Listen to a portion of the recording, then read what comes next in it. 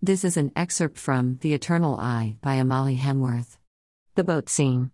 She takes the wheel at the helm and turns us about so we face the slot where the ocean pours into the sky. Sometimes I like to imagine that there is a waterfall, graceful and wide, where the heavens greet the great waters. And maybe one day, we will all eventually be pulled off the earth by it and will kiss all the fall into heaven. I certainly would be kissing Miss Kes Hemworth. She'd be all my eyes could see. And that certainly would be falling in love, don't you think? Even now, I can't take my eyes off of her. My God, she is graceful, standing there, her sandy locks, a sandy auburn chestnut, the hair of angels, flowing about in the wind. The wind of our sails leaving the shores of human habitation and becoming a simply existent only us. The world falls away. Miss Hemworth, I slipped between her and the wheel, when the shore became as small as my finger, feeling a magnitudinous pull of affection for her, always, such is my state, but extra gloriously in the present, I require a kiss from the beautiful Kes. And my heart will not be satisfied with any wooing of earth until I obtain it. Then it must be granted you. Her eyes are wide in playful shock. Our mighty little ship floats uncaptained for a brief eternity as she caresses me, and we kiss the most beautiful kiss I think two humans ever share. Passion burning upon our lips, hearts thirsting for the ever flow of our spirit's eternal love. Oh, what quenching a kiss can do for the thirst of great affections, a quenching and a teasing, propane to a roaring fire. A hungering is what I have for her. It is an eternal hungering of my heart for everything about her.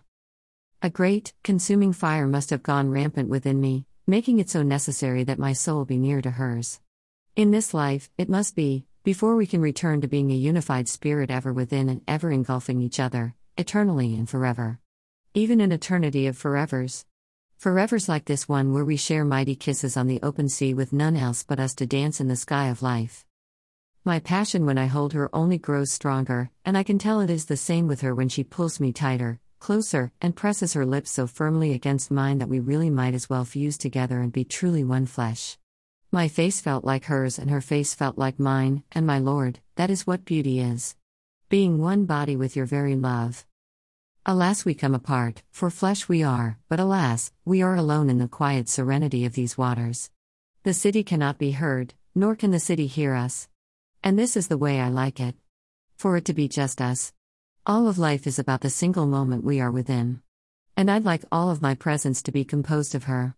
Every moment with her, for it to draw out into eternity like it does in my dreams. Indeed, in my mind, that kiss lasts forever. It never ends.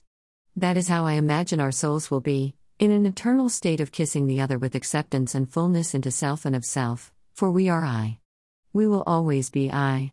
One spirit in fullness, a clasping, a joining, and a celebratory kiss of the other half of I finally found. It is a never-ending rejoicing of the entirety of I and the joy of ever composing and solely composing and never losing the we that is I. Our canvas of being will always be I, and in this human state, I hope it is always we. We spend many hours floating upon the glass of the earth, the mirror of sky. We talk and laugh and stare at the perfect features of one another. We daydream and hold one another. Kes catches 2 fish and I catch a minnow. But, around 4, that is my guess, we sail our vessel back to land, back to life, and back to this world. Kes stares at me as I tie Lady Perth back up to the dock. There. I finally state, satisfactorily. Your fingers are mighty talented, Miss Amalie. She teases with a coy smile and her eyes dance. I laugh at her mischievousness and come up to her and hold her hands and kiss her again on her lips. I like these kisses. May we always share them? She states more than asks. I nod.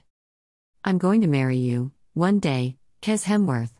My eyes are light and dreamy again, I swear it by the heavens. Even if I die trying and have to whisper my vows from the grave. How dark of you. She squints her face, but can't deny a small smile.